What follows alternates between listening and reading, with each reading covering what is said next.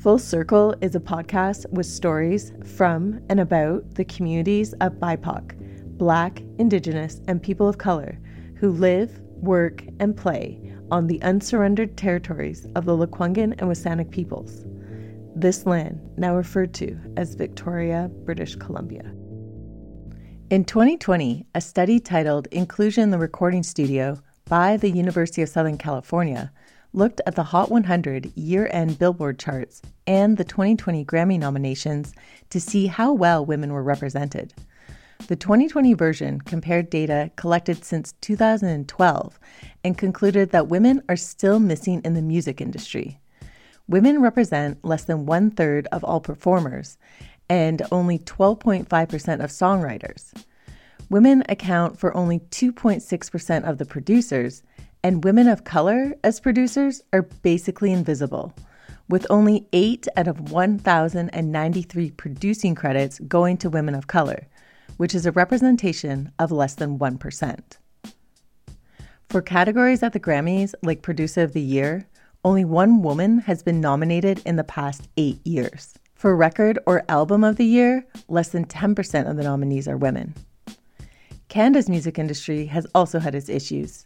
In 2016, the Juno Awards were dominated by male nominations. In response to this, Women in Music Canada and the Facebook group Toronto Women in Music teamed up with Tegan and Sarah to put out a call to action outlining the steps to address the lack of representation of women in the music industry. Their goal was to build a database of self-identified women, transgender, and non-binary individuals active in the Canadian music industry. Today's podcast features the voices of femme BIPOC artists from across Canada who are creating music in the hip-hop industry. Momma Rude Gyal kicks off the conversation explaining how she got involved with hip-hop music. Hi, my name is Momma Rude Gyal, MTHC. I am the founder of Rude Gang Entertainment, which is an Afro-Indigenous hip-hop and multimedia group that's based in so-called Vancouver, BC. I created that group right now, for lack of a better descriptor, with my partner Hope. Originally I am from Calgary, Alberta as well, Treaty 7 territory. My background is West Indian from St. Lucia, Blackfoot from Siksika Nation, and a little bit of Celtic as well. I've been making music for a very long time. It wasn't until 2012 that I kind of learned how to write my own songs. But up until that point, I was doing a lot of performing however I possibly could. I really like performing. Performing is a huge thing for me, and hip-hop culture has always been a huge thing for me. So doing hip-hop dance was actually my first love and my kind of segue into the greater world of hip-hop culture. Hi, my name is Pegah. I started first writing music, and particularly rap. I think the first one I remember I ever wrote was when I was 11 years old. I was always really into just like music and listening to music, and I think having an older brother that was also like into music and more so listening to music and rap and hip hop, and so I guess just being around it. And then actually it was one of my really good friends, really good childhood friends. We would always go on top of the monkey bars and just freestyle when we were like 10, 11. So it's just like the exposure to it and just seeing that this is something that you can do and just doing it. Not really much hesitation, I guess. Tea Fannie, who's a hip-hop artist based in Calgary, Alberta, joins the conversation and shares what inspired her to start creating rap music. So it started out with poetry, like same old story with everybody. Ew.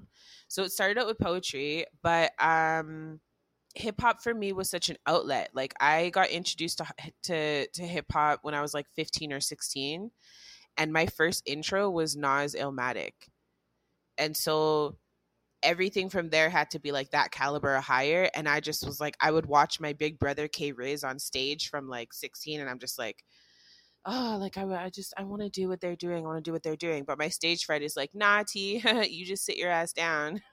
So I just waited, and then it had to be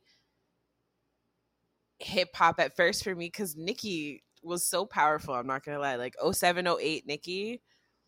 I wanted to be that. I wanted to be Nicki. Like I wanted to be that female that's like spitting hard, and I can say whatever I want in hip hop. I can get away with the attitude, the sexuality. I could do whatever I want. Like hip hop is just always it's confidence. It's whatever you want to do, but confident. Some people refer to rap as music therapy. There's a lot of healing power when you write rhymes and can vocally express yourself. Momma Rude Gyal and Pegah talk about the empowerment that they feel from creating rap music. Yeah, I really love hip hop. I've always loved hip hop very, very much, and it's always been a huge part of my life. And again, it was really accessible. There was websites to get free instrumentals, so I didn't need to rely on somebody else. I didn't need to learn a new skill. I could just like find the thing and do the thing. And that's kind of what my main objective was. And when I started making hip hop too, it was around the time that I realized that there was a lot of problems going on in my community, on the reserve, and with a lot of my friends who are also Indigenous or from other marginalized communities, and kind of realizing that a lot of youth from marginalized communities gravitate towards hip hop and really take the messaging and the music to heart in a way that help kind of it forms their like identity and that what they do and what they say, and they don't give credit to the song, to the artist for how they are and the things that they do and the things that they want to do. You know, they decide they want to go drinking on Friday or they want to try some Molly. They think that that's their own idea. You know, I just decided I want to try it. No, you didn't. You heard it in a song 2 weeks ago, and now you've thought about it for 2 weeks because you heard it in that song, and now it's become this idea that is your own idea, but is it really? And so I thought, well, can't hip hop be used? Can't I invert that logic and perhaps some of the stuff that's going on in our communities and some of the attitudes that exist in our communities, or other communities who also consume hip hop? How can we affect in a positive way, um, rather than a negative way? So seeing how hip hop was kind of having these negative influences, or how youth were kind of absorbing it and causing them to, I don't know. I don't want to say that hip hop has negative influences, but I feel like all popular genres of music do have negative influences, not just hip hop. But in this case, I really was identifying how influential anyway the lyrics have been, and how it tends to gravitate towards party lifestyle and things that are tend to be maybe more destructive and not healthy for youth to indulge heavily in. um and so yeah, so for me it was really like, how can I challenge now like rape culture, and how can I challenge youth to explore, you know, their greater truths, and do that without sounding preachy, do that without sounding like I'm like making like some type of, I don't want to sound like I'm trying to say this stuff. So how can I disarm them, and deliver this message to them, and then present it in a way that eventually they go, hey, you know what? I don't. I think that maybe using the word bitch to describe women is a stupid idea. You know what? I'm starting to feel like it just feels stupid. I just don't want to do it anymore. You know what I mean? Like I'm trying to kind of do that with hip hop because I feel like that's the power of hip hop, and it just hasn't been harnessed all the way. And when it has been, attempts have been made to harness hip hop in these positive ways, it always comes off like super cheesy, and people don't want to get involved with it. And I totally am with that because I really like I love me some Schoolboy Q, and I like some grimy stuff, and some like, you know what I mean? And people want that raw hip hop stuff to be there. It has to still be there. So I feel like that I have an opportunity to kind of consolidate those two things because of where I come from, but also because of the social justice outlooks that I wish to share. When the opportunity arises for someone that has any sort of struggle, pain, challenge with expressing themselves in any way, whether it's just their own, like if it's like a physical challenge or like a emotional challenge or whatever challenge they may have to express themselves. I feel like when they are hearing their voice and it on the headphones and with the mic, even on a beat, it just gives them energy, and it feels like they're able to. And I think hip hop itself started that way, right? Like expressing pain and sorrow and making it more powerful rather than like a weakness. They became a strength, because then with that expression it empowered others, and then people didn't feel alone. And then so it's a very twofold, like has like a twofold purpose. Like it empowers the individual, but then the listener also feels like they can relate, and then they then feel better, or at least they feel seen in some way. So I think it's definitely a tool for that. It's so great. Rap music has often been associated with negative connotations. Momma Rude Gyal and Pegah discuss the judgments that they feel like people have towards rap music.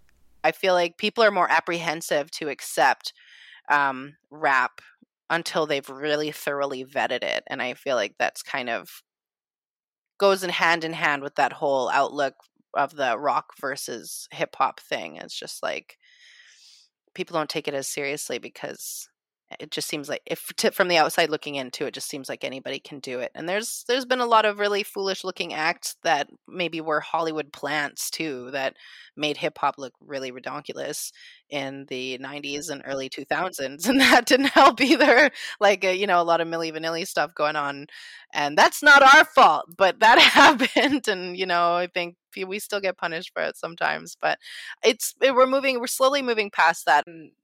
There's like prejudice towards like rap and hip hop in our society, like especially if someone's not like a listener of it. Like it just comes across as like, oh, like rap, oh, I don't listen to that, oh, that's bad. Or like there's some like connotations if you're unknown or unfamiliar.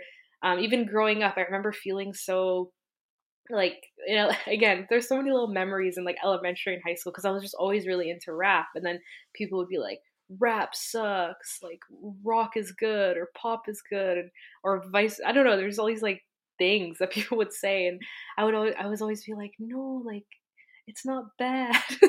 And it was just so hard to explain that. But yeah, I feel like there's like like stereotype or something around hip hop that if people aren't familiar with it, they think it's something even toxic and or harmful, or certain things, like maybe the representation that like certain like rappers have given, like with violence and misogyny, which is true. Like they haven't done a very good job at making it a peaceful, empowering thing, in the mainstream at least. But I think that prevents people from going to its essence.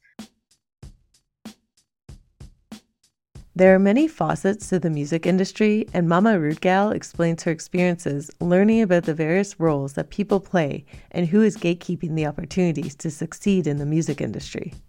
A lot of the gatekeepers in the grander music industry world, in every aspect, which I feel like a lot of people don't understand what aspects there are and how many there are, but there are so many corners of this industry. Like there's the PR people, these are all rooms. Like imagine being in a boarding room with people. There's the PR people, then you get the agents, and you got video people, and you got recording people, and you got all different types of people that you have to be around and communicate with. And the majority of all through those many layers, majority of those people are Eurocentric, cisgendered, hetero male. And at a certain point, when you start to look at the grander scheme of things, you start to realize that as a triple minority, as somebody who is, Black and Indigenous, who's a woman, who's queer, who was a teen mom,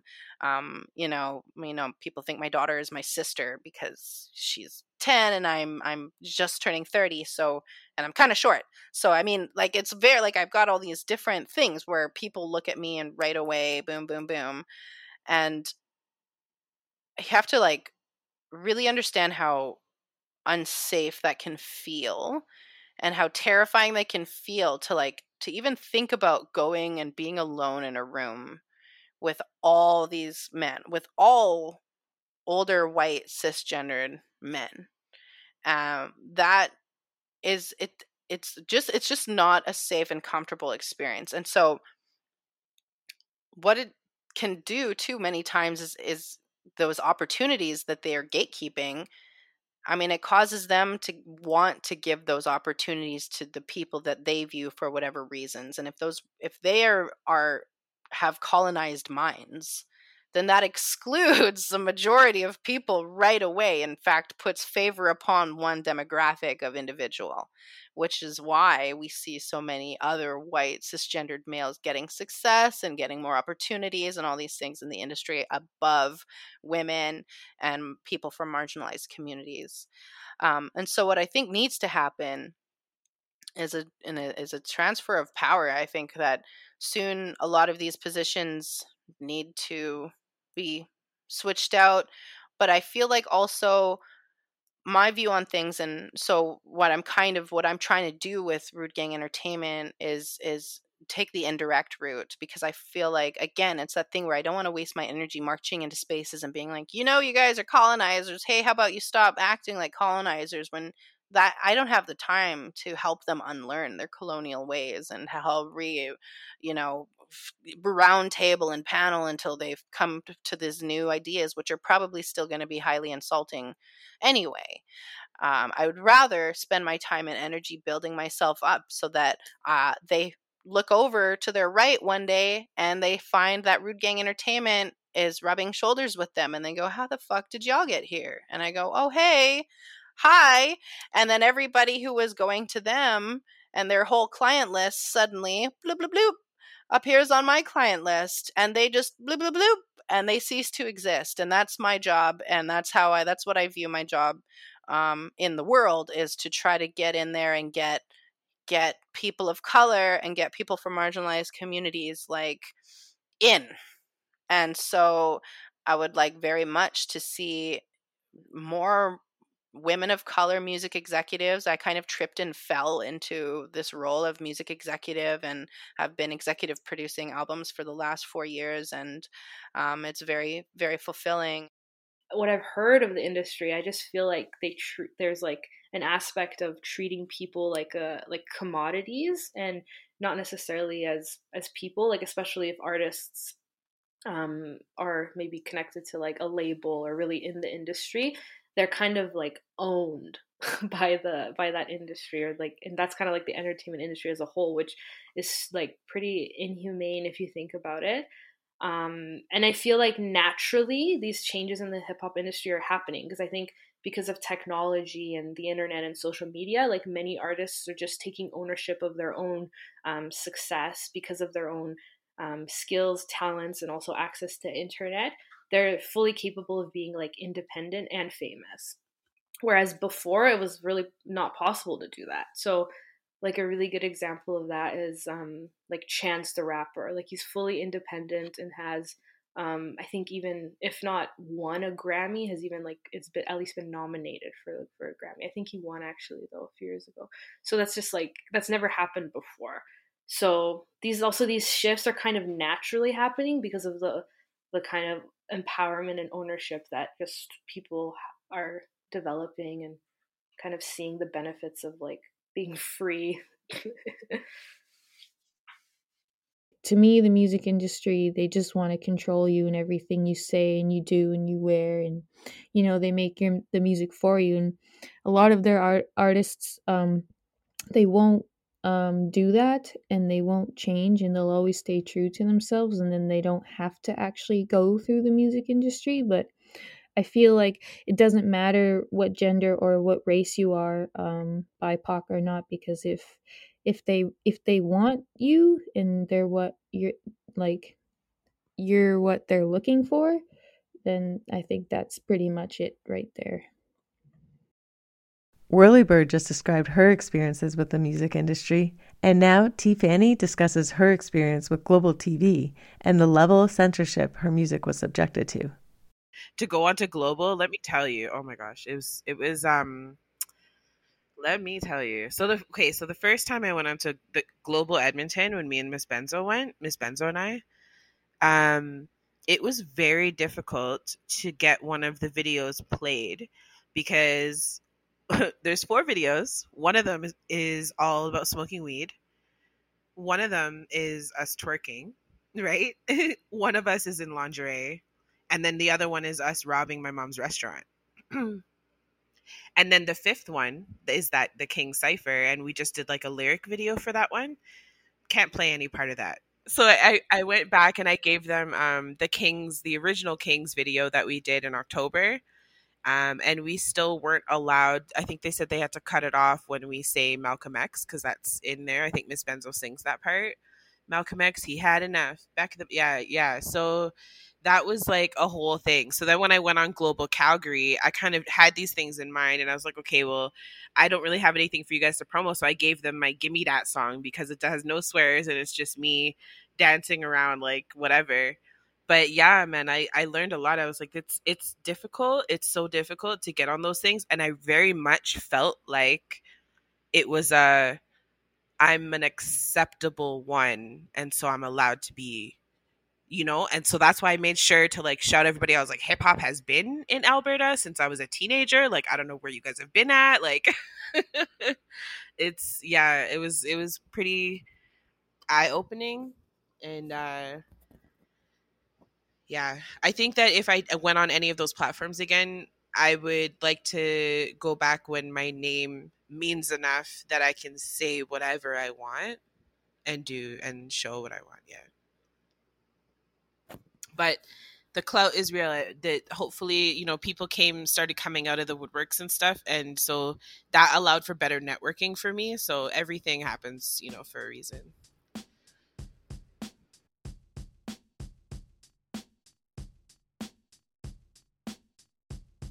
Women are not well represented at hip hop events and are often largely outnumbered by males. Tea Fannie and Whirlybird discusses the challenges that they have encountered while performing as the only female rapper at a hip hop show. It'll be one female to like five guys at a show, and maybe the female will probably be the first or second person going on, as opposed to being like the main person. So for that venue and for that space, they always made me open. So basically when there was like nobody there, which was unfortunate because my sets were really hype, and like had they put me in like the middle of the show instead of like some other guys who've like it's literally their first time being up there, might have like kept the crowd hype going for like the whole night and like kept the crowd engaged and things like that. The representation of females in hip hop is not there yet. um I don't know if it'll ever get there locally.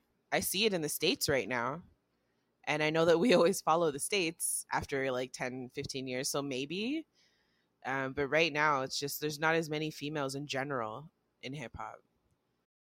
They won't even put like my name on the poster or anything because they just don't appreciate the work that I do there. And even though I'm like pretty much running the show up there, emceeing and DJing and opening and like keeping the night going, and like it's yeah, they just didn't appreciate anything I would do, and they would like never put my name on any posters or like give me any credit for anything I would do or just anything like that, even though I just got like all the support from the people there. And like pretty sure they didn't like it, and they just, even though they wanted me to be there and work for them all the time. So that part I couldn't really quite understand, but eventually I just chose to leave that kind of place.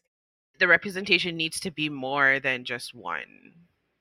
It's like back in the day when there was like one black person in a movie, or one black person on a show for the whole night or the evening shows or whatever. Like you need more than just one. We can't just have the exploitative things. They say like they only want people there like that's a part of their group or whatever. So I'm like, well, I don't know, like that's your thing. Like don't really, understand, like, we're all hip hop artists, we're all here on the island, like, but I'm pretty sure they just didn't want to recognize my talent and how like great I was at doing everything. So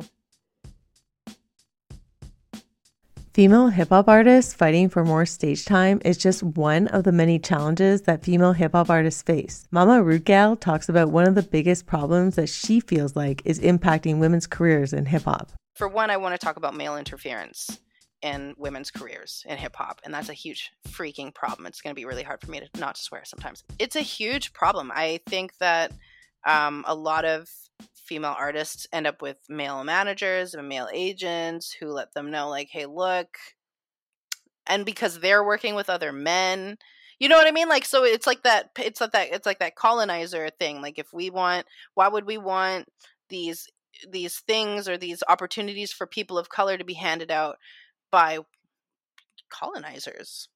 How does that make sense? So, like, then how are female artists safe if all of the gatekeepers are men who have these views of women, who have certain views of women, have problematic views of women? Then how are we safe anywhere we go? And then that's impacting our career, because of course now it becomes at a certain level competition. We have to compete with each other. And what's the easiest way to get mad views? With your body. So of course they're going to be pressured to do that. And I'm not saying that everybody across the board does that, but I'm just saying that that's male interference in women's careers in hip hop and in the industry in general is a huge problem. And look at history. Look at the history of a lot of female artists going way back. A lot of their style was forced to change, or at least at some point in time they were asked to change, or they were asked to do things that they, in their videos, that they would never have done themselves, because these men over here, like, we're pretty sure this is going to be better. For who? Because you think that a whole bunch of men are going to throw their money at this because they all have erections, and that's sad. Why are we making more of that? That's like not keeping us safe. That's creating less safe spaces for us. So when there's male interference, that's the cause of that. Or when the male interference is the cause of that, I should say, that is a huge problem for me. I know for sure, because of my pussy, I get a lot of people that'll say I don't write my stuff, which like irks the hell out of me. Because if I was a dude, you would never just automatically assume that. Um, so that's very hurtful, because I literally, especially at shows and stuff, and because my big brother, who, like, I've like I said, I've called him my big brother since I was 16. He's been doing music and hip hop, and he's one of the best lyricists in Edmonton. So people kind of just really assume that he's writing my stuff. Yeah. um, and it'll be a whole back and forth conversation. And no matter what I say, their minds just don't change. So I don't bother. It's whatever. What am I gonna do? Like, I ghostwrite for people in Alberta. Like, what do you mean? Do you want to see my notes? Like, I have like notepads, and I have like notes on my phone. Like, do you want to see it? Oh yeah, they probably just send it to you though. Like, that's why it's on your phone. They send it to you. And I didn't have a notepad, and they're like, yeah, but you could just go over there and take his notepad and go home and practice it. And especially too, like, when I write, I don't memorize my verses right away. Like, it takes me some time to like sit there and memorize it. And so that was a huge thing too. They're like, oh, clearly you don't write it. And I was like, you literally watched me sit here writing this verse live, and you're still gonna tell me that somebody sent this to me while we were both sitting here? But let me read it. Okay. um okay, it's been a while since I've been around, because I heard what you said about me. I wish I gave a fuck on my glow up. Now you don't get nothing for free. When I was growing up, I loved Menage. I was team Nikki, but since I started spitting shit hitting different, I'm on team T. Fuck you mean. I manifested a team of my own, homegrown, and we taking that throne, kicking knowledge from time spent alone. Know yourself well enough, boss bitch gold. Fuck the mold, what we're told. Take a hold, out of mold, and behold what we can and will unfold. Them branches are strong, I know you noted. Pen it down, it's profound. What's your real motive? When they yell and they give in hell, it's an angry black girl moment.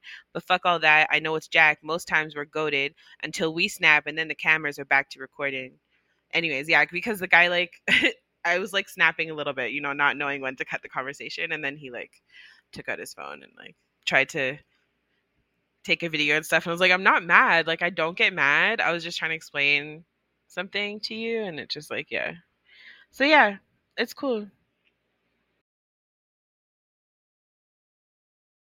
A lot of times what will happen at shows is I get attitude from the sound guy, and sometimes I have to like boss up on them. Like they'll try to get me to help set up because they are so annoyed that they have to do certain things to me or for me that are different than the band. So they'll say, well, if you want it that way, you have to come and help then.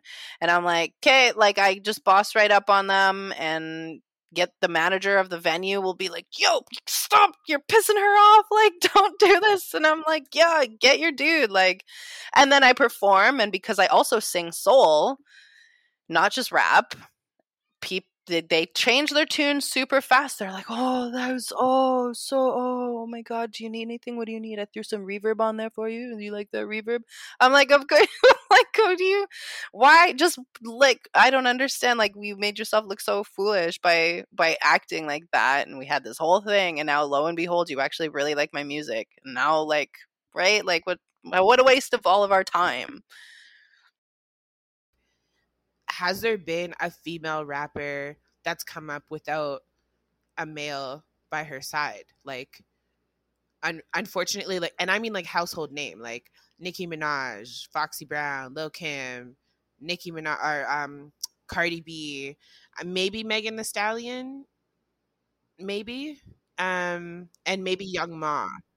But other than that, I do feel like it's so male dominated that even when the females become household names, it always is with a helping hand from a dude or like a stamp of approval in a way that's like, yo, by the way, this girl can actually spit. Especially everybody's a rapper now, so it's like you need that validation from a dude still, unfortunately.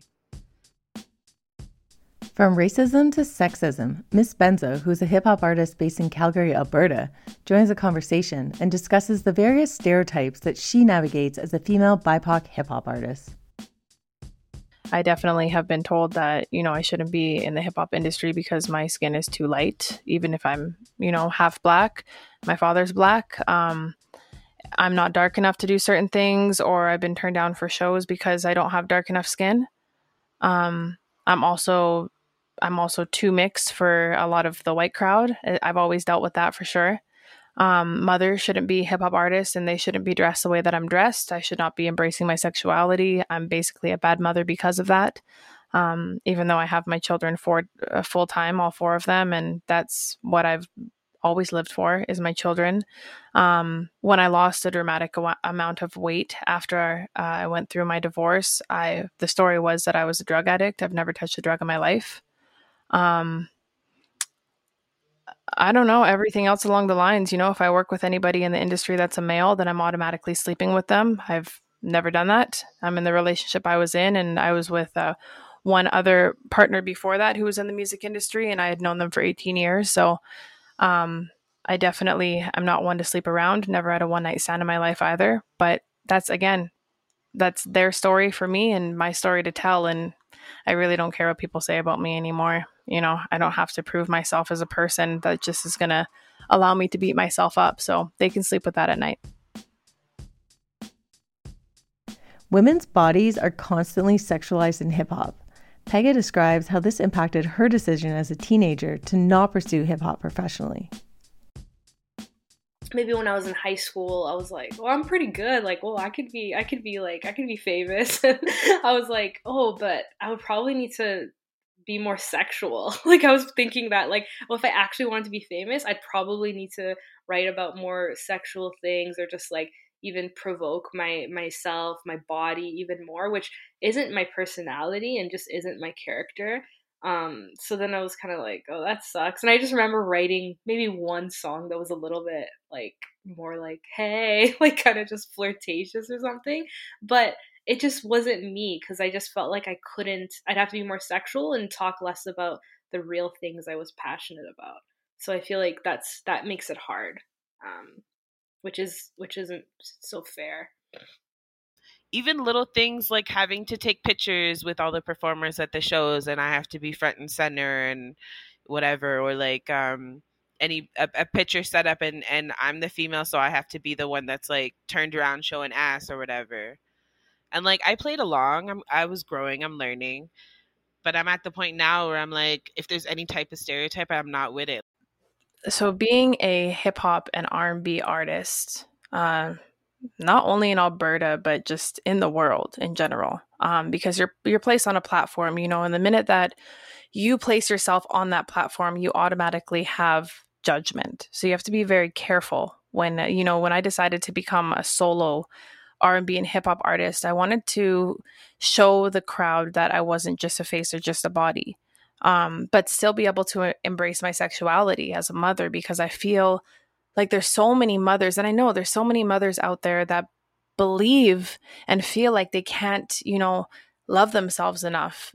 They can't embrace their bodies, and people look at me and they're like, wow, you've had 4 kids and you look like that. And I wish that I could look like that. And they don't know the underlying health issues that I have or the mental illness that I have because of how I look. The stereotypes are real. And I tried my best not to be like me and Miss Benzo are both like, don't put us in a box. Don't put us in a box. We're huge on that. But like, it wasn't until I met my stylist and I was talking to my stylist, who's also haiku, Anisha.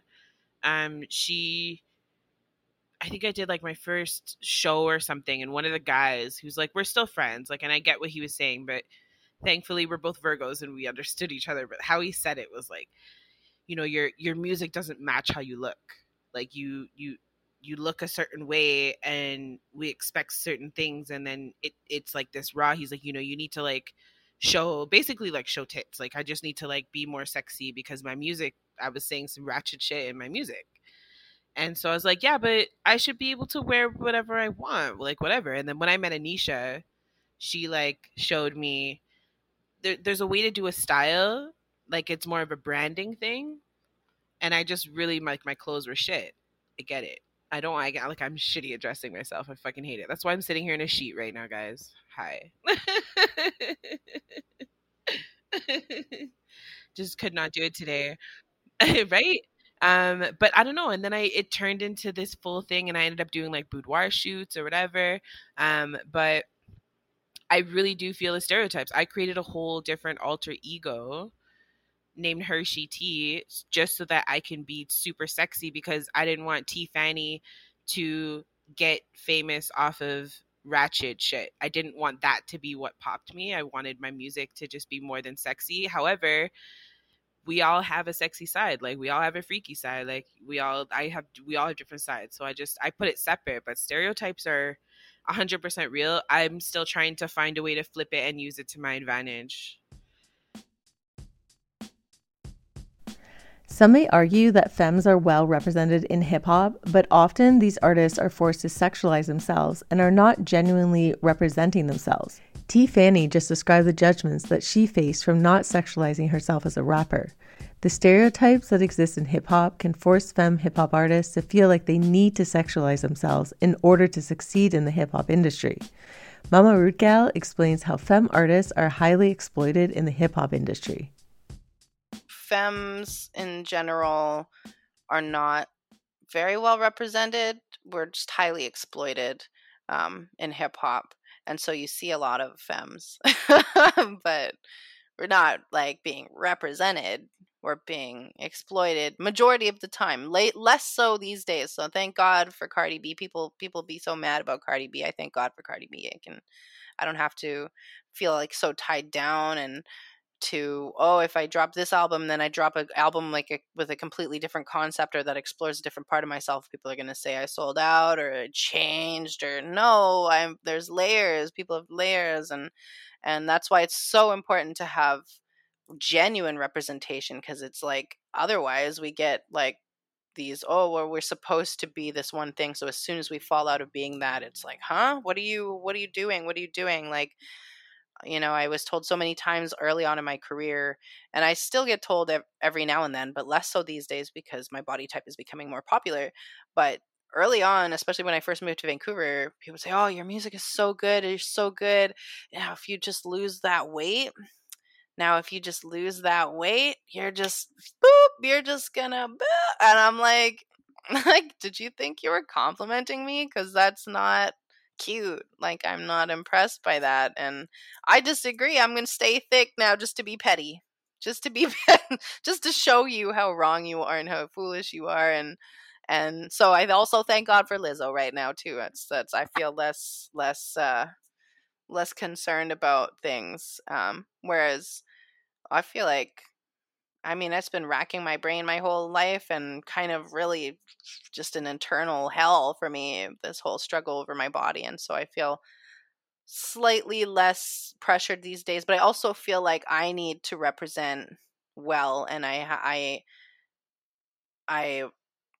so when I do work out and exercise, I try to do it with the mentality that I'm not trying to like get this body that I find appealing or that is appealing to people for their viewing, but like so that I can be strong, because I want to be strong. I want to be physically strong. I have a child and I want to be able, like, if she needs me, to be strong enough, you know what I mean, physically strong enough in moments that it's necessary to be strong. And so yeah, so just really trying to take a look at how I'm, through my work, how I'm representing femmes, because yeah, on an underground level, I think that there's a lot more femme representation in hip hop. We have Havaya Mighty, who, I don't know, I feel like I kind of feel more like Havaya sometimes. I'm like half and half. I feel very masculine um a lot of the times, and you know what I mean, like that still makes me insecure. So I feel like there's still like a lot of representation that needs to happen in the industry, and just opening it up and more genuine representation, so we can represent our own narratives and speak our own narratives, so we can just be ourselves and not have to worry about upholding these like expectations that people want to see us as female rappers do or say or not do or not say, and we can just live and write songs. Yeah. I feel like we're being used. Is that weird? Like, so there's maybe a handful of BIPOC and LGBTQ artists in hip hop. And I find that like when people find those like those ones, they kind of feel like they can knock off like 2 3 check marks in one person. And so I see them like, they'll be like, oh yeah, we have this artist coming, da da da. But like everybody on your panel or everybody that owns the business is like all white males. And then like everybody that's getting paid off of the event or whatever is like all people that are not supporting the movement, but you're using these faces to pull fans in. There's very few actual companies that are LGBTQ and BIPOC powered. So, and then though of course those ones are like stacked. Yeah, like representation, and then those ones are stacked. Like companies like Pink Flamingo, when they have events, they're stacked with only pretty much LGBTQ and BIPOC artists, just to kind of balance out the fact that these other places will have like one person, and even everybody else performing is like, I don't know, like a white person rapping or something, and then but because you have like one representation, you feel like it's okay. Momma Rude Gyal speaks about the blatant sexism that she has experienced from men who refuse to acknowledge her existence as a founding member of Rude Gyal Entertainment. I mean, one thing that I come by a lot is that, so like I run Rude Gang Entertainment, and I'm the founder. My partner is the co-founder because he joined in the very early stages, but originally it was created by me myself out of a state of necessity, because my daughter and I were starving and surviving off of oatmeal for like about a week. She was only 3 years old. It was really sad, and I was like, this is not happening. And so, I made some stuff happen, and people will assume very easily that he is in charge. He's in charge. They'll walk right up to him, start laying questions on him, and after, even if I like, there have been times when I do a set, I'll do like a whole 30-minute set, bring them up for one song, get off stage. People, men, this is all men. Women don't do this. Men will go straight to him, assuming he's, and for, I don't know, I'm like, what, that was my set. Debrief on the set, but with him giving suggestions. I think you guys should have done this, and you guys should, be like looking at each other like you want to have sex, maybe, and like, and I'm like, can you get all the way the fuck out of my face? Like, can you like get away from me? Get out of my ear, like, don't. And so it's fun for me because he's always like, she's in charge. Like, don't talk to me. Go ask her. And they're like, oh, and like, I'm like, hi, yeah, that's me. I'm standing here being ignored. But okay, now you're gonna ask me for help. Okay, so go ahead and ask me for some fucking help. It's yeah. So the thing that I struggle with the most still is being the only woman in the room majority of the time. And even though I'm the one in charge majority of the time, I get ignored. I get spoken over. I'll speak and people don't acknowledge that I've said anything. I'll be telling a story. Somebody else will come in, barge in with their story. Now everybody's listening to them. I don't exist. So I'm constantly up against this whole, like, I still don't exist, but I'm paying everybody to be here. I've got the schedule. I've made the schedule. I organized for all of us to be here, and I'm the one in charge, like 100%. But people will still, the males in the room will all still completely speak over me, talk over me, like interrupt, and not a single time will anybody be like, yo, hey, ho, ho, she was talking. Why would you do that? She's talking. Never, ever. That's never, ever happened. Never. So I just, at this point, I give up. I'm like, okay, I'm just shut up. And I'm going to take note of who I'm hiring next time and who I'm not hiring next time, because I don't care anymore. And I'm not going to waste my energy being like, oh, you think you need to do this and you should change and this is how you hurt me. Listen, bye. Bye. Like, I'm not going to call you anymore. I'm going to get another project, grant, budget, whatever, hired from them to do this. And we get this budget. I'm not calling you. I'm going to call somebody else who respects me, who I don't have to ask for respect. They're just going to do it.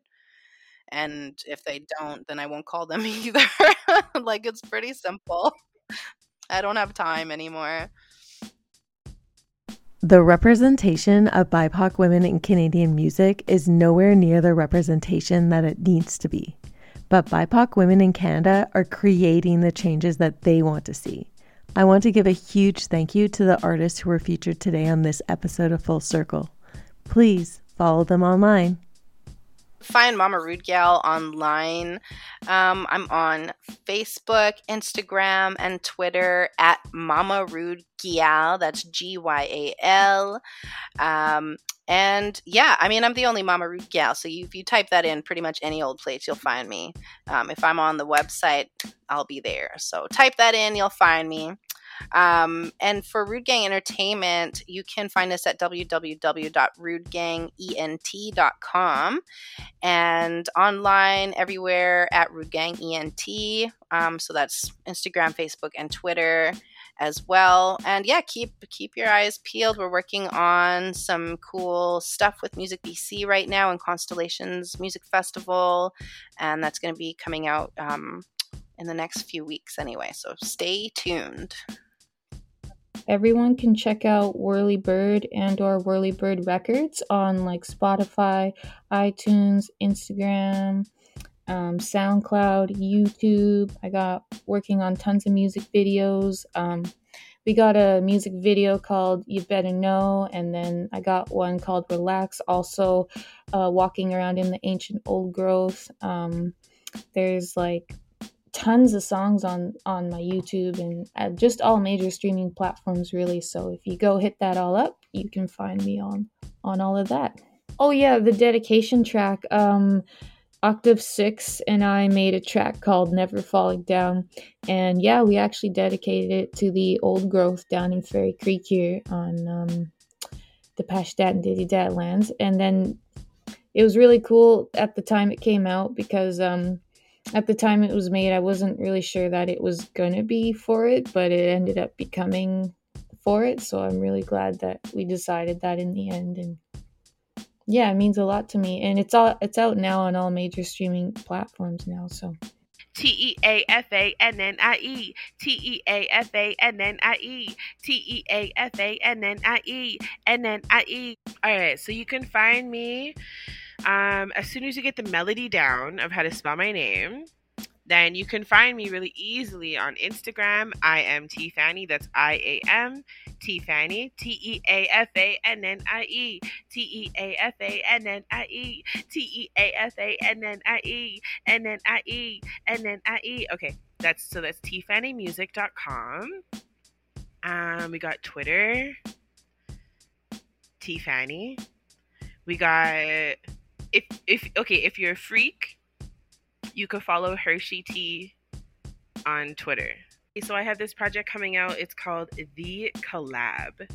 It's with an artist called Z-Wave from Edmonton, and him and I collaborated and did 7 tracks together.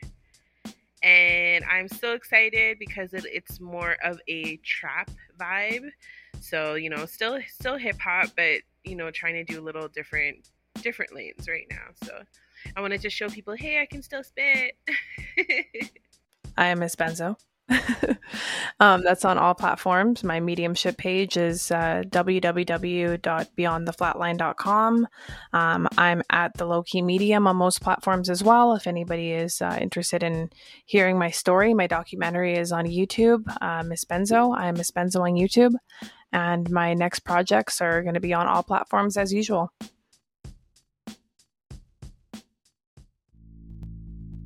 I hope this episode inspires you to create. Thank you for listening to this episode of Full Circle. It was produced by Melanie Lum with the support of Coco Nielsen and Glenn Swarnat-Hipathi.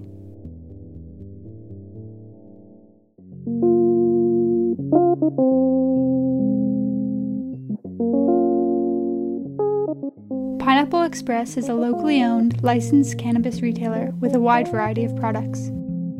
Open 7 days a week, they offer everything from edibles and beverages to vapes and pre-rolls. See their online menu for a full list of products. Visit them in person at 608 Esquimalt Road or find them online at shop.pineapplevictoria.ca.